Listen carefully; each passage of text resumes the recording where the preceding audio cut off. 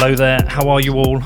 Welcome to Defiance. I'm your host Peter McCormack, and today I have an interview with Caleb Ikama, a Vanity Fair reporter who recently wrote about Fox News preparing to be sued over coronavirus misinformation. Now, the media coverage and response to the coronavirus has varied hugely, not just between countries, but between news outlets within countries. But could the way in which some organisations reported on the pandemic see them facing legal action? Now, Fox News, the right-wing US news channel, has been accused of downplaying the pandemic, and while the news channel has since made a U-turn over their stance on the virus, some believe the organisation could face legal recourse over the misinformation that was spread in the early days of the outbreak. Fox News has claimed that this is another attempt by the Democrats to impeach the president. This is yet another attempt to impeach the president. And sadly, it seems they care very little for any of the destruction they are leaving in their wake. A political weapon against the president. It is absolutely disgusting that Democrats are seeking to use this complex virus to score cheap political points. Repeatedly compared it to the flu and claimed that the flu could be more deadly. All the talk about coronavirus being so much more deadly doesn't reflect reality. Without a vaccine, the flu would be far more deadly. At worst case scenario, it could be the flu. I feel like the more I learn about this, the less there is to worry. And also said it's the safest time to fly. It's actually the safest time to fly. Everyone I know that's flying right now, terminals are pretty much dead. Now, in this interview, I get into the subject with Caleb. We talk about Fox News. We talk about some of the reporting and the potential legal action they may face. But before we get into that interview, I do also just need to thank my sponsor Kraken, the best place to buy Bitcoin, consistently rated the best and most secure cryptocurrency exchange. Kraken puts the power in your hands to buy, sell and trade Bitcoin. Are you a Bitcoiner? If not, and you would like to learn more about Bitcoin, then please check out my other show, What Bitcoin Did, which Kraken also sponsors, and I also have a beginner's guide on there which can help you understand everything related to Bitcoin if you're new to it. Bitcoin is a decentralized peer-to-peer digital currency without any central authority. By not having a controlling party required to validate transactions, Bitcoin is both trustless and permissionless. It is also an opt-out of government fuckery. And as Edward Snowden said, Bitcoin is freedom. If you want to find out more, head over to kraken.com. Also, if you enjoy Defiance and want to support the show, please do leave me a review on iTunes and subscribe to the show, follow me on social media and share this out with your friends and family. If you do have any questions about this or any of my other shows, please do feel free to email me. My email address is peter@defiance.news. The reason why we fight is to draw attention to issues and to fix it. Resilient, resolute, defiant in the face of impossible odds. We are in the beginning of a mass extinction, and all you can talk about is money. Hundreds of protesters turned out singing Glory to Hong Kong, an anthem of defiance. Good morning, Caleb. How are you? Doing well, Peter. Thanks for having me on. Yeah, no problem. Okay, so we're here to talk about, I was going to say an article you wrote. I've got the title, Fox News is preparing to be sued over coronavirus misinformation, but it's going to be a little bit more than that because after reading that article, I did my research and you've been covering this actually since, I would say, early March. Is that fair? Yes. It's been, weeks and weeks of this coverage really because as the pandemic has evolved, in the U.S., their messaging has sort of it's shifted week by week. So there's constant updates and constant new spins that they have to roll out, whether to defend the president or defend their initial narratives. So it's a process. Okay, so look, before we get into this, what is the background to this for you as a writer? Where did you first become kind of aware or concerned that the Fox News was disseminating misinformation with regards to coronavirus? So it started, I would say late February when Trump, was sort of saying this virus, like a miracle, it's going to disappear, it's going to go away, it's hot weather, it's a media hoax, it's sort of everything in that line of thinking. And of course, Fox News, the primetime hosts and the ones on Fox Business who sort of leaned toward Trump started regurgitating all of those talking points and really just hammering the fact that this is not as serious as the media is making it out to be, and the media is making it out to be, a serious issue because they want it to hurt Trump, hurt his reelection chances, etc. So that's kind of when I first started looking into it and just really following their messaging and seeing, how it would evolve as this thing got worse, because I knew it was going to get worse, like based on trajectory you'd see in Europe and Asia. So I knew it would get worse. And I was like, well, I don't know how they're going to dig their way out of this hole that they're, continually putting themselves down over and over. So that's kind of when I first started following it. And then it morphed into, whole new things in the following weeks. Yeah, it's quite an unusual one, this one, because there is one of your colleagues wrote an article that was comparing the Republican reaction to coronaviruses, very similar to the Republican narratives around global warming. I can't remember the name of the journalist. It's a very interesting piece there. So do you think this was just carelessness? Yeah, there's definitely a big factor of carelessness. There's been a lot of surveys showing that in March, there was Republican respondents to a number of polls by Pew Research and the Kaiser Family Foundation on the public response to coronavirus, and it showed that Republican-leaning respondents were far less likely to take any sort of precautions to mitigate coronavirus, like social distancing, staying inside, not shaking hands, etc. When compared to their Democratic counterparts. And of course, we know that the only outlet that the majority of Republicans trust is Fox News. So they were getting this, they're getting this information from Fox News, thus, following through with the idea that it's not that big a deal and not doing anything to mitigate the outbreak and, in essence, spreading it more and spreading it to people who, aren't in on the Fox News, misinformation stuff, who are just a part of those people's daily lives. Right. Do you separate, and were you able to identify any differences between those who were spreading disinformation and others focus a little bit more on civil liberties? Because it is very much a Republican attitude that you have more freedom to choice for your own actions, whereas the disinformation itself is a little bit more sinister. I mean, of the major Fox News hosts, I would say Tucker Carlson, he was the initial one who was sounding the alarm and almost, subtly attacking his colleagues, saying, I'm paraphrasing, but that there are people who are telling you not to take this seriously. Don't listen to them. They have incentives to say that. And, this is going to be a big deal regardless. But, ultimately, he is not by any means perfect on this, because he sort of pushed his own weird theories around coronavirus, around it being, he had a segment that said, it had been hatched in the lab, which does not really bear any standing in the medical community at this point. And he had ideas that the coronavirus death numbers are being inflated. But yet he also did reportedly go to Mar-a-Lago, Trump's resort in Florida, and talk to Trump and say, try and get him to take this seriously back when Trump was not taking it seriously. So it's kind of a mixed bag on that front.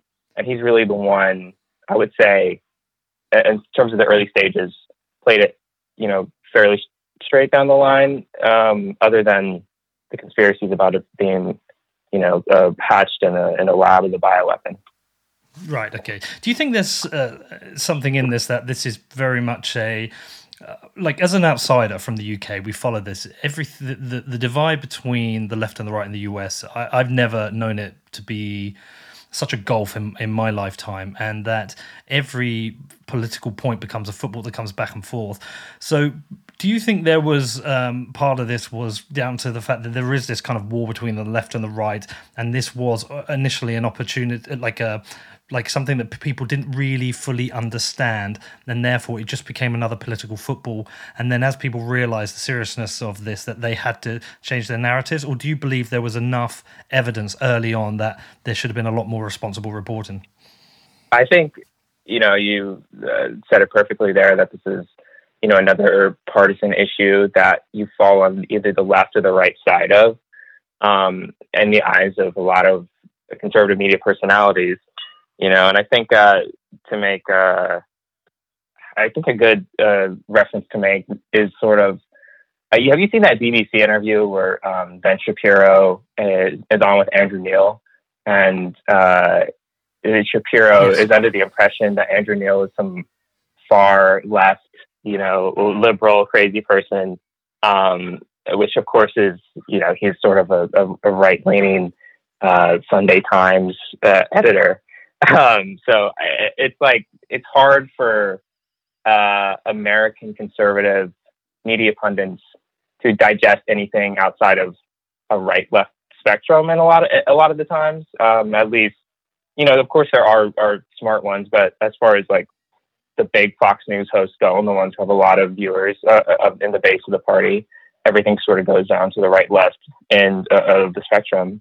And it almost got to a point where, at least in the first couple of weeks of March, right, there was pictures, like Laura Ingraham, Fox News host, posted a picture of her on an airplane saying now is like the perfect time to travel. Like it was a partisan playing card, because, all these like cowardly liberals staying inside, just like curled up in their beds, and I'm out on an airplane. It's a great time to fly. She was telling her followers, now get on an airplane, like right now. So it did become one of those partisan things where it's just, it seems so insane in hindsight, but it did become a partisan issue where it was like, you're either on the side of the left and you're staying inside afraid of a virus, or you're on the side of the right and you're jumping on airplanes. Yeah. What do you make of what happened with Trish Regan? Do you think I was going to say fall guy, but I mean, obviously she's not a guy, but do you think she's been used as a scapegoat, as someone to just push out the door and deflect some of the blame? Because I also saw this video that circulated yesterday, which was a collection of videos, and I think it was Sean Hannity was at the start, very like not taking it seriously, saying the world was going to end, and then it ends with him saying, "We at Fox News have always taken this serious." Do you think she's been made a scapegoat? Yeah, she's definitely a sacrificial lamb. And there was a Daily Beast report, it was really good, that came out, I think last week. And it basically went into how the Fox News front office, the Murdochs, basically had to use Reagan as a sacrificial lamb to try and get people to get off, Fox News for their coverage, when in reality, the stuff that Reagan said was not at all different than things that Sean Hannity were saying, things that like Lou Dobbs were saying. It was, things that Tommy Lahren was saying. It was sort of all in the same vein. And, Fox News has sort of a history of turning sour on their hosts and finding a reason to push them out. And when that reason presents itself, it's sort of like the Rahm Emanuel quote, don't let a crisis go to waste. And that's when she saw the door. Mm-hmm. Do you think there are other people who are at risk right now, though? I mean, it's hard to say. That place is a fortress in terms of getting information out of PR and other people a lot of the times. So I don't know that there's anyone else on the hot seat, but it wouldn't surprise me if somebody went out of line and got the axe down the road, and everything is it's just a very heightened situation, media landscape right now with coronavirus.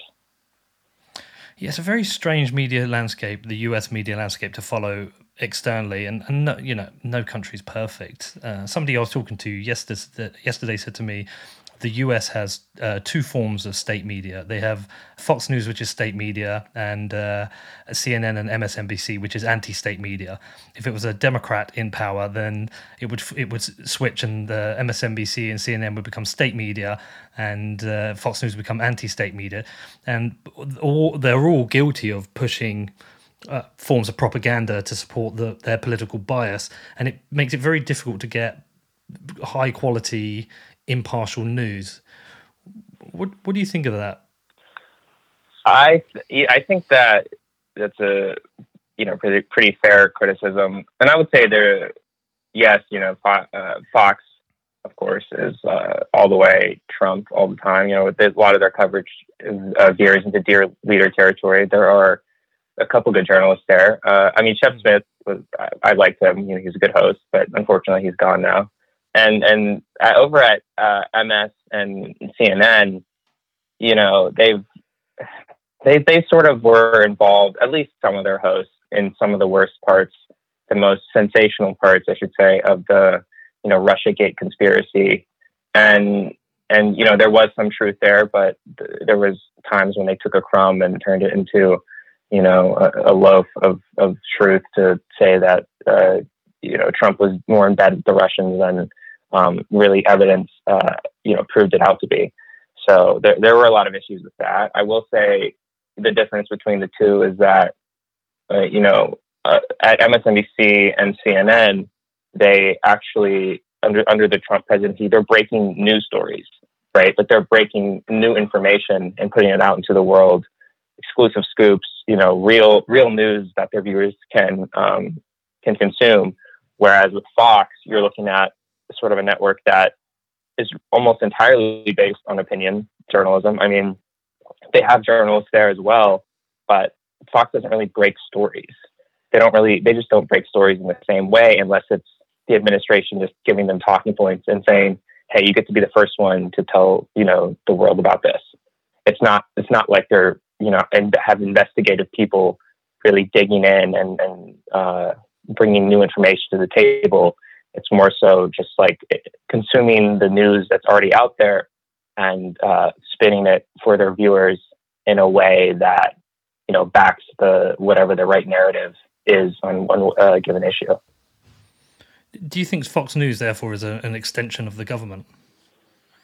I think there are links. I wouldn't say it's a direct extension. It's been on record that Sean Hannity, Lou Dobbs, Tucker Carlson, others are consistently on the phone with Trump. They're advising him in an informal, albeit important capacity on given issues. He's watched Fox and Friends, the morning Fox News program, and used the host's talking points to, send out public policy and decide who he's going to pardon and how he's going to, spend his day in terms of policy promoting. So it's sometimes it seems like Fox News is the one that's pulling the strings instead of it being an extension of the government. So it does kind of go back and forth because on this coronavirus issue, Trump, he had made a 180, right, in the middle of March-ish. And Fox News was forced to follow Trump on this issue after he kind of just like left them standing there like alone because he just suddenly turned ship on this whole coronavirus is a hoax thing and was forced to take it seriously. And of course, Fox News had been following him and then were left trying to figure out what to say next. And we don't really see that a whole lot. It's normally, I think a lot of times it is Fox News guiding Trump into certain talking points, into certain issues, and not them having to follow Fox News, them not having to follow Trump and, take his word or take his word as a cue to start talking about a certain issue. But you did say that Tucker Carlson had been in touch with him, and I've heard this before. Somebody else was telling me the other day that Tucker Carlson was advising him to take it more seriously. So that seems like a disconnect if they were following afterwards, or is Tucker Carlson his own man and gets to operate in his own domain? Yeah, he was. I would say he was a kind of a lone wolf on that whole front. And whereas, other people, a lot of the other people at the network, at the top hosts, were sort of all in unison on not taking this seriously. Okay, interesting. All right, just before we get back into the potential lawsuits, one other thing I'd noticed is that I've been tuning into the press conferences every day, part interest, part entertainment, and I'd been following them on CNN, and I noticed a few days ago CNN has stopped showing them. What's the reasoning behind this, and do you think that's healthy? I think the reasoning is that, Trump, he's not really using these press conferences as a way to really inform America, at least the vast majority of those press conferences. It's sort of like almost like a remote campaign rally in some ways, where he's like taking shots at Trump is taking shots at the media. He's taking shots at reporters in the room who he doesn't like. He's taking shots at political opponents, and at the same time sort of just praising his administration's efforts on coronavirus, even as, on record, at least in the West, America has, of course, the worst trajectory on coronavirus. So it's not really beneficial, I don't think, to the vast majority of viewers to tune in to these press conferences. There's useful information that comes out of them in bite-sized form, but in its entirety, a lot of them are just being used to just kind of like rally his base and throw red meat into the crowd. Yeah, see, I've noticed that as well. I've noticed the attacks on journalists. If anyone puts a pokey question at him, he insults them and questions the organization that they work for, and yeah, that itself is kind of difficult. But he does have other people with him, like Dr. Fauci, and so I would argue back that there is still useful information in there for people. We have our daily press conference in the UK, and I know a lot of people are tuning into that. It feels a bit like a political decision to take the press conference away, but I guess that's subjective, and people can find it either way if they want to watch it, right?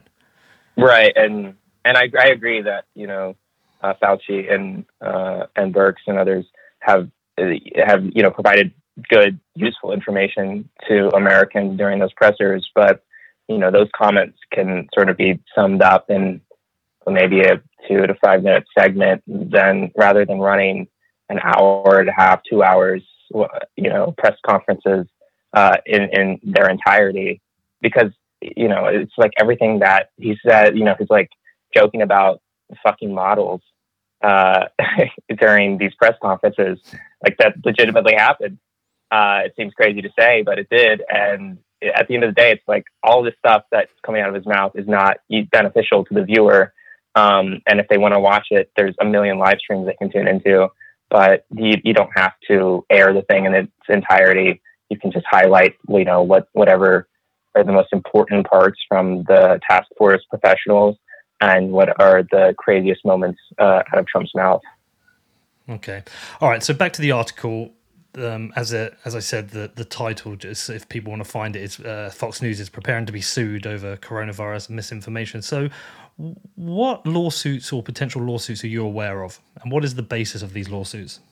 So the first consumer protection complaint that got filed last week was based on essentially accusing Fox News of acting in bad faith to maliciously disseminate false information downplaying coronavirus. And their argument, it was filed by the Washington League for Increased Transparency and Ethics, which is this Washington state-based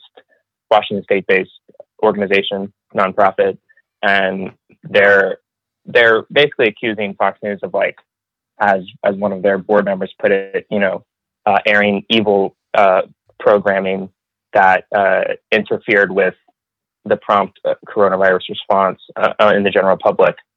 So I guess the argument is that Fox News is culpable in how a lot of their viewers responded to coronavirus, and how there's public response data showing that your viewers of Fox News did not take coronavirus as seriously as other media consumers. And so the argument is essentially that these people were led astray and thus a public health crisis emerged. Personally, I don't know how these lawsuits, will develop, or how I guess seriously they'll be taken in court. It is an interesting idea.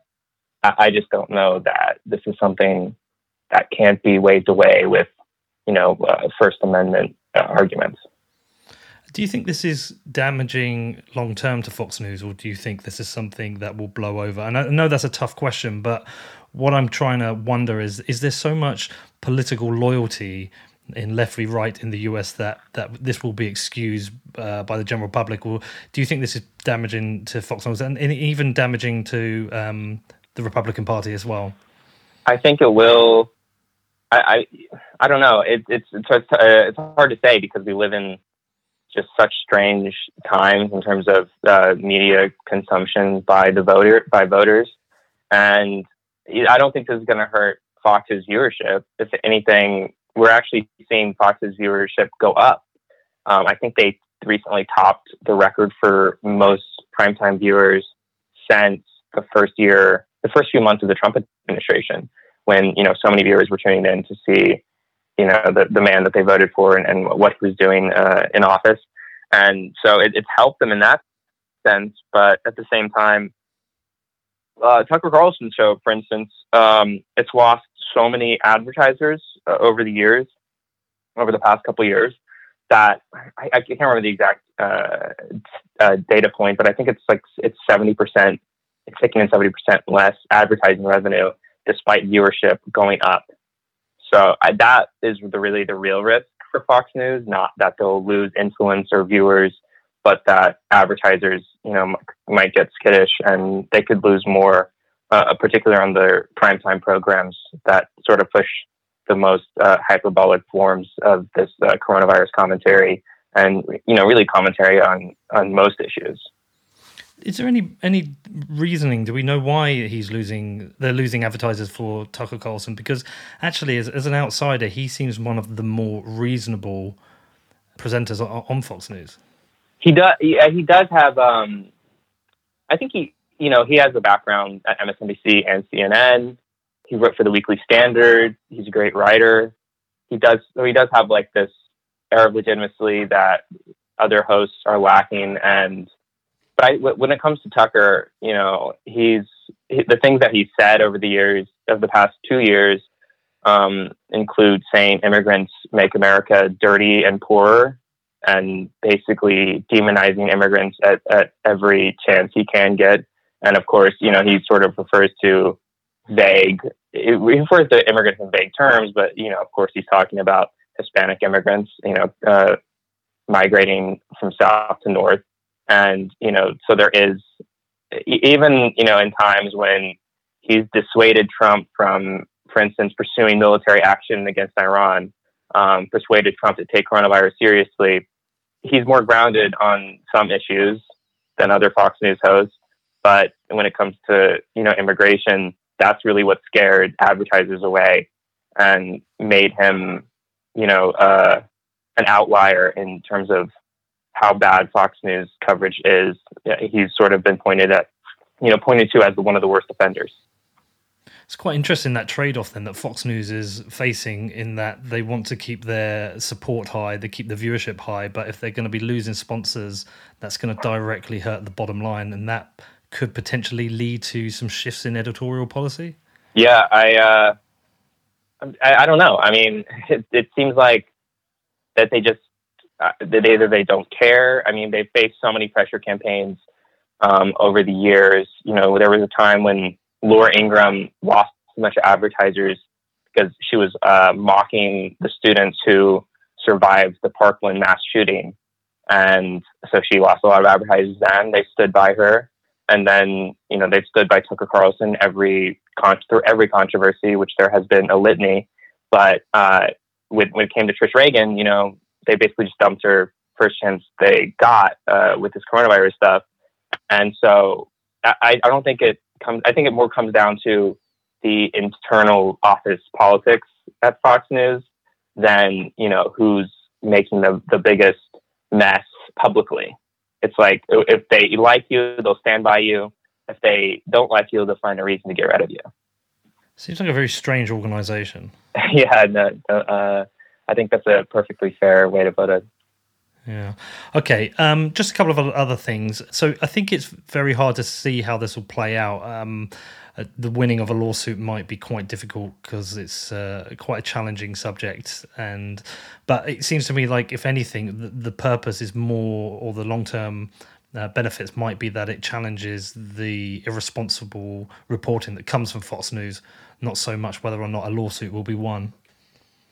Yeah, I think that's probably it. And that we've also seen a bunch of top professors, journalism professors from America's top academic media institutions like Columbia J School, UC Berkeley, Northwestern. They've all, signed this letter sort of condemning the misinformation that Fox News pushed out to their audience, which they called a danger to public health.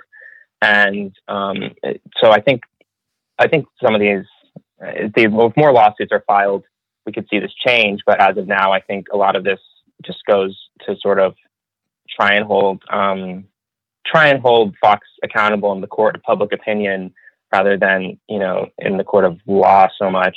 And it has sort of, it's caused a reaction among, a lot of hosts. And we know that Fox is lawyering up and, they're ready to sort of fight back any lawsuits that do arise. But, Hannity went on, he had an interview with Newsweek last week where he says, I never called it a hoax. I've taken this way more seriously than most in media did. Yeah. And it's just like an outright lie because, of course, on March 9th, he said, this is an attempt to bludgeon Trump with this new hoax. And he, of course, called it, he called the seasonal flu much more dangerous. And he said, one way he wrote it off, which I find, personally, it would be funny if it weren't so sad that his viewers were taking this information in, but he argued, we're all dying anyway. So just like, there's no need to worry about coronavirus. That was essentially his argument. I guess the last ditch argument before he kind of turned around and followed Trump and trying to take this seriously and, sort of pretending that he had been taking it seriously the whole time. Yeah, it's a really unusual thing I find from here that doesn't just end at Fox News, but goes all the way up to the president. This ability to deny things that have been recorded on camera and just kind of go ahead with it. I find it really unusual. Yeah, and everyone can sort of point to like the records and say, well, actually, you did this, like you said this, and their response is, well, whatever, I didn't. It's sort of just like a blanket denial that they don't need, their viewers, they don't need, I guess, evidence proving that what they're saying is correct. They can kind of just, I guess, cognitive dissonance and just kind of keep moving forward with whatever they're saying. So it like, no matter how many times these people, Hannity, Ingram, Lou Dobbs, etc., no matter how many times they get in trouble, in a public backlash, their viewers are loyal. They're going to keep watching them. Trump is going to keep tuning into their shows, and they're just going to weather the storm almost no matter what happens, it seems. Okay. All right. Look, last couple of things, Caleb, and I'll let you go. It looks like today will be the day where the US will become sadly get the record of the most deaths in any country for people with coronavirus. It's not anything anyone wants to get. And I do like one of the factors I do identify is that, the US does have unique challenges in that it has many destination hub airports as well as regional airports. So it has the infrastructure for something to allow for the spread of the coronavirus. And also add into that, like we look at London as a problem and maybe Birmingham now. You look at the US, you've got tens, if not many more cities of that size. So you have a bigger scale of problem to deal with. That aside, what additional pressure do you think this is going to place on Trump and the Republican Party, or do you think he will survive this fine? What's interesting is that, yes, America faces unique problems when confronting this, but so do many countries in the EU, and they were able to, mitigate this thing. They're smaller countries, but they were able, when you look at it, sort of pound for pound per capita, population-wise, they were able to mitigate this thing a lot better than the U.S. was. And they have the advantage, of course, of centralized healthcare, which we do not. So even though, we have very transient cities, like you were saying, and so people are sort of coming and going, and that's why I think New York was hardest hit. I think there's a new study showing that a lot of these initial coronavirus cases in New York actually came from people traveling from Europe coming to, New York. But I think, oddly enough, his approval ratings as this thing has sort of progressed have actually gone up slightly, and his approval ratings on the coronavirus response have gone up significantly. They're kind of they're slowly going down, and he is sort of taking a hit now in some most recent polls. But it's hard to say if this will affect him going into November election, because it's just he's such a novel political character that it's hard to say what bullets will really pierce his armor. It's impossible to guess, because it seems like things that look the worst to some of us actually make Republican-leaning independents and his base of supporters love him even more. So they're as enthusiastic as ever to vote for him, it seems. And you don't see that same level of enthusiasm going for Joe Biden, who's now really the presumptive nominee. So I don't know. I mean, it's hard to say that any of this will actually hurt him at the end of the day. It seems more than likely that it's actually really encouraging his base to stand by him and sort of stand by your man, Tammy Wynette style, and just defend him around every corner and come out him stronger than ever before. Yeah, so you referred to Biden there. Obviously, you have an election due at the end of the year and potentially under multiple challenging circumstances. I don't understand constitutionally or if there's any precedent for a situation where an election's been delayed, but what are the kind of discussions that people are having in your field with regards to the election, how it will go ahead, what the risks are, etc.? I mean, everyone is just speculating at this point, of course, but even this primary election, I mean, it doesn't even feel like a legitimate election a lot of the times, because in a lot of these most recent primaries, there was issues between the governor and the DNC in deciding whether or not, and just election laws in general, how to go forward with these elections. And, you had, I believe it was a Michigan primary where you had a Biden spokesperson going on TV and saying, it's safe to go out and vote, get out to vote. Whereas people in sort of the Bernie camp were saying, listen to public advisories, practice social distancing, don't go out to vote if it's not safe. And so it kind of does just make everything feel like, and of course, people could argue, well, Biden, had an incentive to send voters out, and Bernie had an incentive to sort of try and elongate this election as much as possible. But at the end of the day, there are public health risks when you're sending millions of people to polls. So I don't know what this is going to look like, and it's seeming more and more likely that the DNC will be put off, or at least try to be restructured in a way that can allow for a remote delegation process. And I imagine you might see a similar thing at the RNC, depending on how long this thing drags out. But if we're looking at really the increases going down in a real way going into June, the increase in case numbers, then I don't know how we're going to go forward with the election as it stands now, especially in terms of the RNC and the DNC. I think you kind of have to look at it like one battle at a time, because it's hard to even look toward November when everyone is just kind of scrambling day by day to survive at this point. And final question, just on Biden himself. It seems to me externally as an unusual choice as a opposition to Donald Trump. It doesn't seem to me to have the strength of character to take on someone like Trump. What's the general feeling within your circles about Biden and his potential of challenging Trump?